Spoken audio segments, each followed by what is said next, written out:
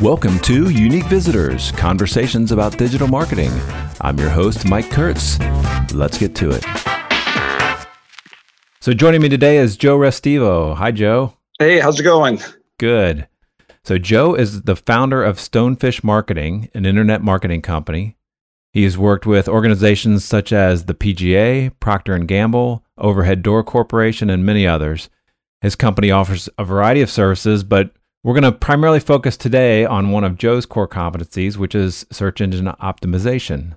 So why don't we get started with a bit about your background and why you started your company?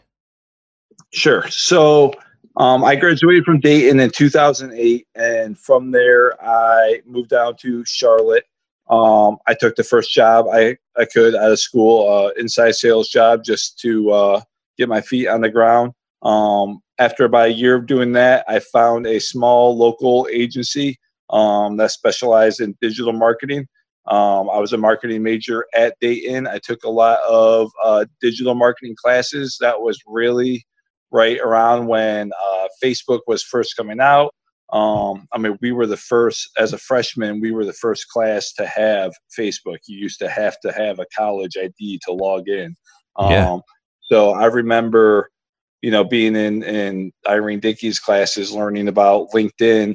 That was on the forefront. She encouraged us to go out and have profiles. And, that was right when that was coming out. And in all those classes, I was always really interested in that. I didn't really know what that meant. So I took a job down in Charlotte. It was a small little agency. There was about 5 of us there, but they had a lot of big clients, and we did SEO. So basically, these companies just needed a stronger online presence for their businesses. That particular agency, we were just focused on that, just marketing your business online, and just getting your business to appear higher in search results. Again, that was in like 2009. So Google was around then, but it wasn't quite the behemoth of search that it is today. So the methods of manipulating their search algorithm were a bit more simple. So it was just kind of account management. That's when I worked with the PGA. I probably had about 50 different accounts I was working with, and I had a boss about 5 years older than me who was really mentoring me throughout the whole experience. And that's where I really learned everything. So while I was there on the side, I just kind of started messing around, helping out my aunt with her website, just doing those type of small projects. And then that started, growing. I kept getting more and more people want help. I was like, well, maybe I should start a business. And that's really when Stonefish started. So I had that on the side while working at that agency. And then that agency ended up going out of business. I took a couple of the clients from there, teamed up with 3 other guys. We formed another agency, and it was very much focused on search marketing, more so on the lead generation side. Where there's a big difference between, creating a bunch of banner ads and just going out, getting your name and your product visibility versus if you are stuck inside your garage and you go on your phone and search garage door repair emergency, and whoever's searching on that goes out to your website and calls you right away. That's what we were focused on, that instant lead generation. So we focused on a lot of those like service type related clients of that nature. Let's take a step back. Well, why don't you define what search engine optimization is and why it's important for companies? Sure. So search engine optimization is just having a stronger online presence for your business. That can be done in a lot of ways. And when I say creating a stronger online presence for your business in organic search results, there's a lot of different things that you can do online. You can run ads on Facebook. You can do YouTube channels. All those things can create a stronger online presence for your business. But if you go on Google and you do a search and they give you a list of search results, you want your business to appear at the top of those search results, whether it's in Google Maps or the listings below that. That is what search engine optimization is. And where do you suggest that companies start to try to move themselves up? That's a pretty broad question. I would say it depends on your business, what's been done. If you're a brand new, startup versus a 10-year corporation, very different models. So I can give you some examples. Like if I was a lawn care company, for example, Mm-hmm. you are starting a brand new website, you want to list all your services. So all your fertilization, your aeration, your grading, irrigation, yada, yada. All of those services should have their own page on You, their site. you're trying to think Um, of things that people would search for in those cases. exactly. Yep. So the main services, which is what the main things people will search for. Taking it a step further, you'll also want to have a strong content marketing strategy, which you can utilize your blog for, creating blog posts geared towards your target market. For example, again for lawn care, let's say you have all your services listed on actual pages on the site, and then your blog supports those pages. Talking about top 5 DIY lawn care projects, etc. But by having fresh content regularly posted on your website, Google likes to see that. Basically, a general rule of thumb is the more quality website you have on your, or the more quality content you have on your website, the more Google will like it. So, just creating a strong content-based strategy on your website would be the most valuable starting point right now, as well as creating local business profiles, and things like, Google My Business is a big one, but then supplementary ones, insider pages, yellowpages.com. There's like 50 different main websites out there like that. But the more places you can have your business listed in, again, that's something that Google likes to see. So that'd be my main starting point for that type of business. Should companies be more concerned with their mobile site or the site that's for desktop, or is it to the point where pretty much everybody's has responsive sites and that doesn't really matter as much anymore? Yeah, I would say if you are redesigning a site and you approach an agency and they are not pitching you a responsive design, that's just a dated strategy. Like everything now, that's just the norm to me. And I just picked up a garage door company, and he was like, "Why do I need a new website?" And there's 2 free tools out there. One is like Google's mobile friendly test, and one's their page speed test. And you can just punch it in there; it'll give you a B, C, or F. And when you get an F on both those tests, this just doesn't look very good. So, that and because that doesn't look good in the eyes of Google, they're straight up telling you, we don't like your site, so we're not going to display it. So, what is that test? Do you know what it's called? You just you go to Google right now and you type Google mobile friendly test, and it'll be the first search result right there. That's what it's called. It's Google mobile friendly test, and then Gotcha. Google page insights. Yeah, there are free tools out there like that. So that answers your question. Sorry, I could talk about this stuff all day. I used to teach a class on this.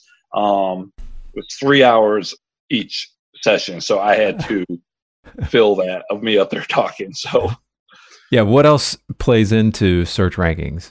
The content is huge. That is a huge core focus of what I do is create really rich pieces of content on your site. For example, I work with like a local law firm who specializes in wills and trusts and things of that nature. Well, there's kind of been an influx of people looking for that stuff lately because of the COVID situation. So creating really in-depth pieces of content, not necessarily to manipulate, to take advantage of the situation, but here's what to do. If you need to create an emergency will, here's 10 steps right here. And then put some nice pictures in there and style it up a little bit. So when you take the time to do that to your site, that's where Google notices that, and that's the best starting point. And it's easy. I mean, that's all free stuff to do. It's just taking the time to do it, and nobody really wants to no business owners want to take the time to do that, and that's why they pay companies like us to do that stuff for them. Now, the interesting thing is that I think, I don't know, this is my perception that people don't want to read as much online anymore. So it seems like there's less need for lots of content, but then to rank in the searches, you want to have a lot of content on there. So how do you deal with that? It is, and that just goes back to what I talked to. And you can create, 1,000-word article, and just, if you're scrolling through that on your phone, it's just words on the page. You need to break it up with, using bold font, italics, bullets, different types of graphics. You need to be very strategic on how you publish the content so that users can digest it really easily. And Google likes it so much to the point they want it broken down a certain way. I'm not sure how familiar you are with schema. It's basically like a coding language built for SEO, if you will. So if you ever go on Google and you ask it a question like, how do I tie my shoes? And it gives you that answer right in search results, or it gives you like other suggested questions and answers like that. That's all done through schema. You need to format your blog post a very specific way in the coding using header tags and all this stuff to get that to appear in Google's search results. But again, go back to it. That's very valuable that you get to the top right there. Most people are clicking on, if they want more info, clicking through on that result. So, yeah. So how would you suggest, other than contacting you, how would you suggest people figure out how to do that? Sure. To gain a good starting point, you just do a search. How do I start a content marketing strategy? And there's lots of blog posts out there that could walk you through the process.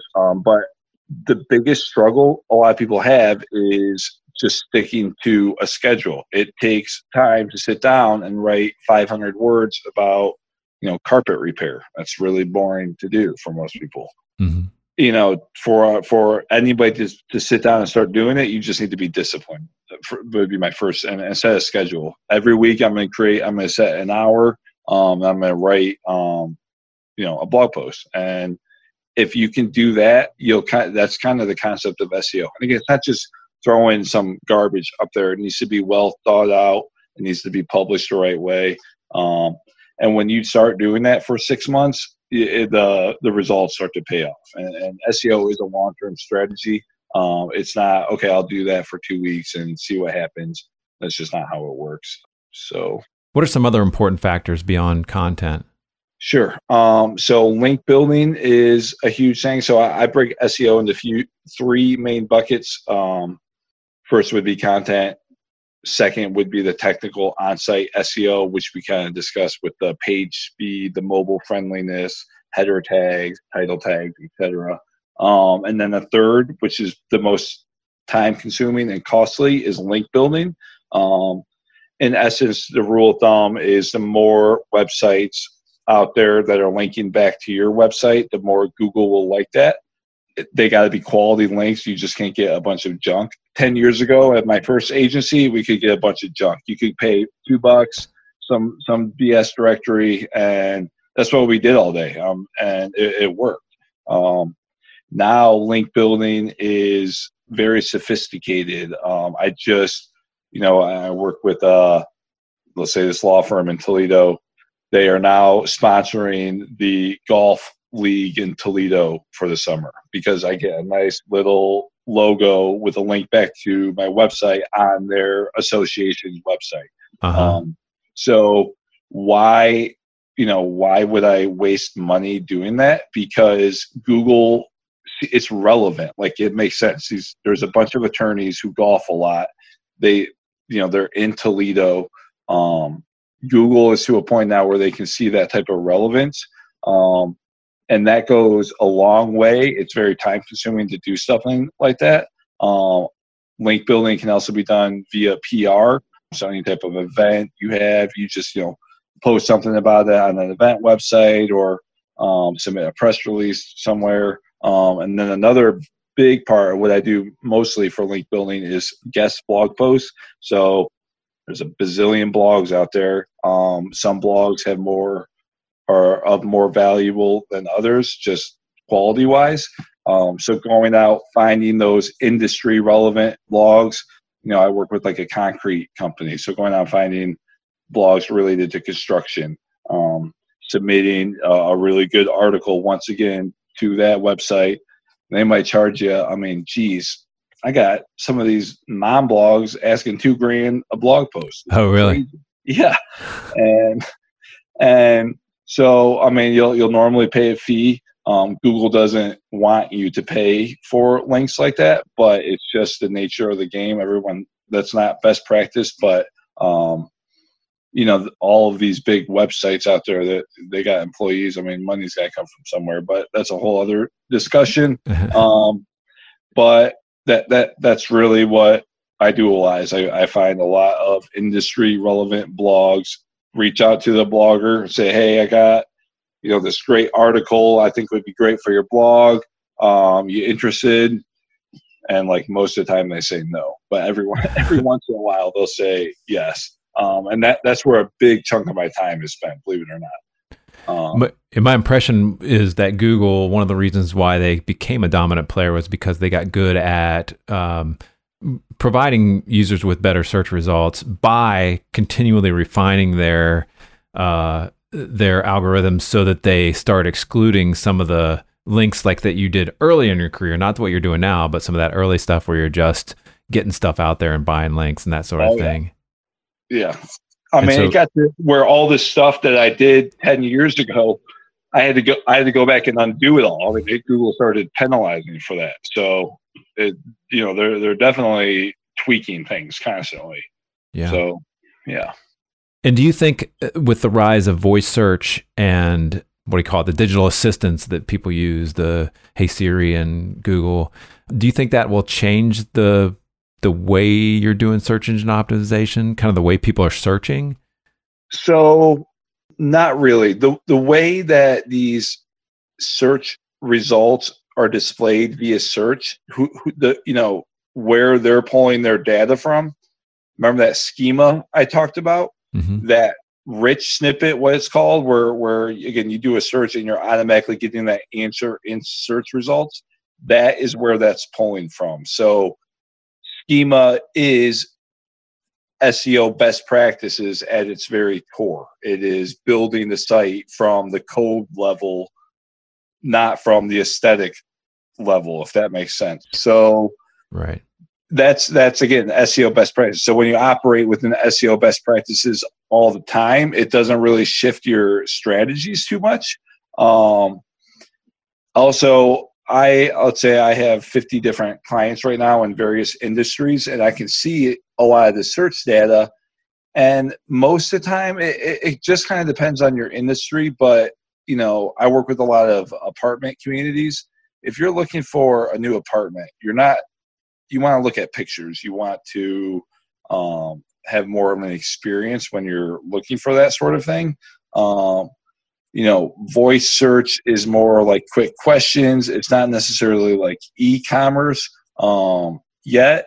So I think there are certain types of businesses that need to adapt for that. But like for the average consumer, like if you're looking, let's say you average Joe want to get a tree stump removed from your yard. Are you going to search? How would you search that if you wanted to voice search? That type of voice search result and your text result, it's going to be pretty much the same thing.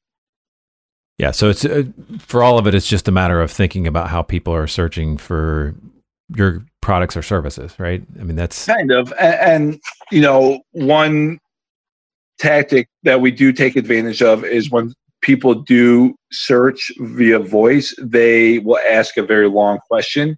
So you can take that question, you can see that in your data, and then create a blog post answering that question. Because if someone's asking that, chances are someone else is, and there's that tactic as well. So you're watching what the analytics on how people are getting to your site and making adjustments.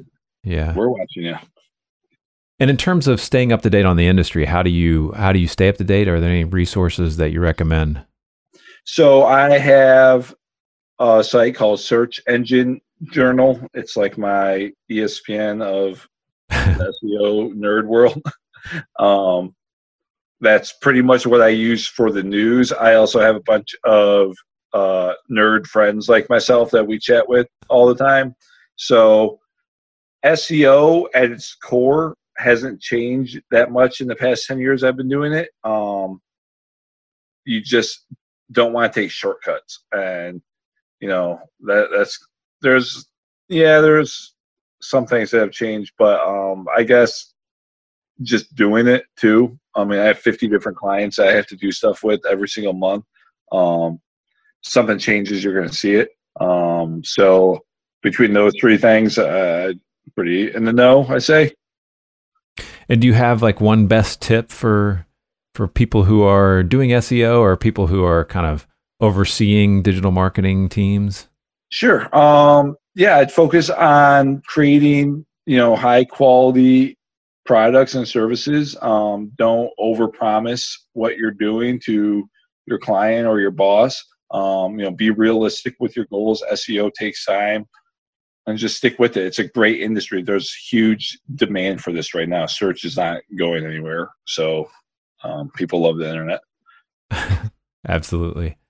If people want to find you or your company, where can they go to find you? Sure. You can find me anywhere. Stonefishmarketing.com. I'm on LinkedIn, Joe Restivo, Facebook. I'm everywhere. So feel free to reach out. Awesome. Joe, thanks for taking the time to talk to me. All right. No problem. I hope it helps. And thank you for listening to the Unique Visitor Podcast. Let me know if you have any feedback. You can find me on Twitter @Mike Kurtz. See you next time.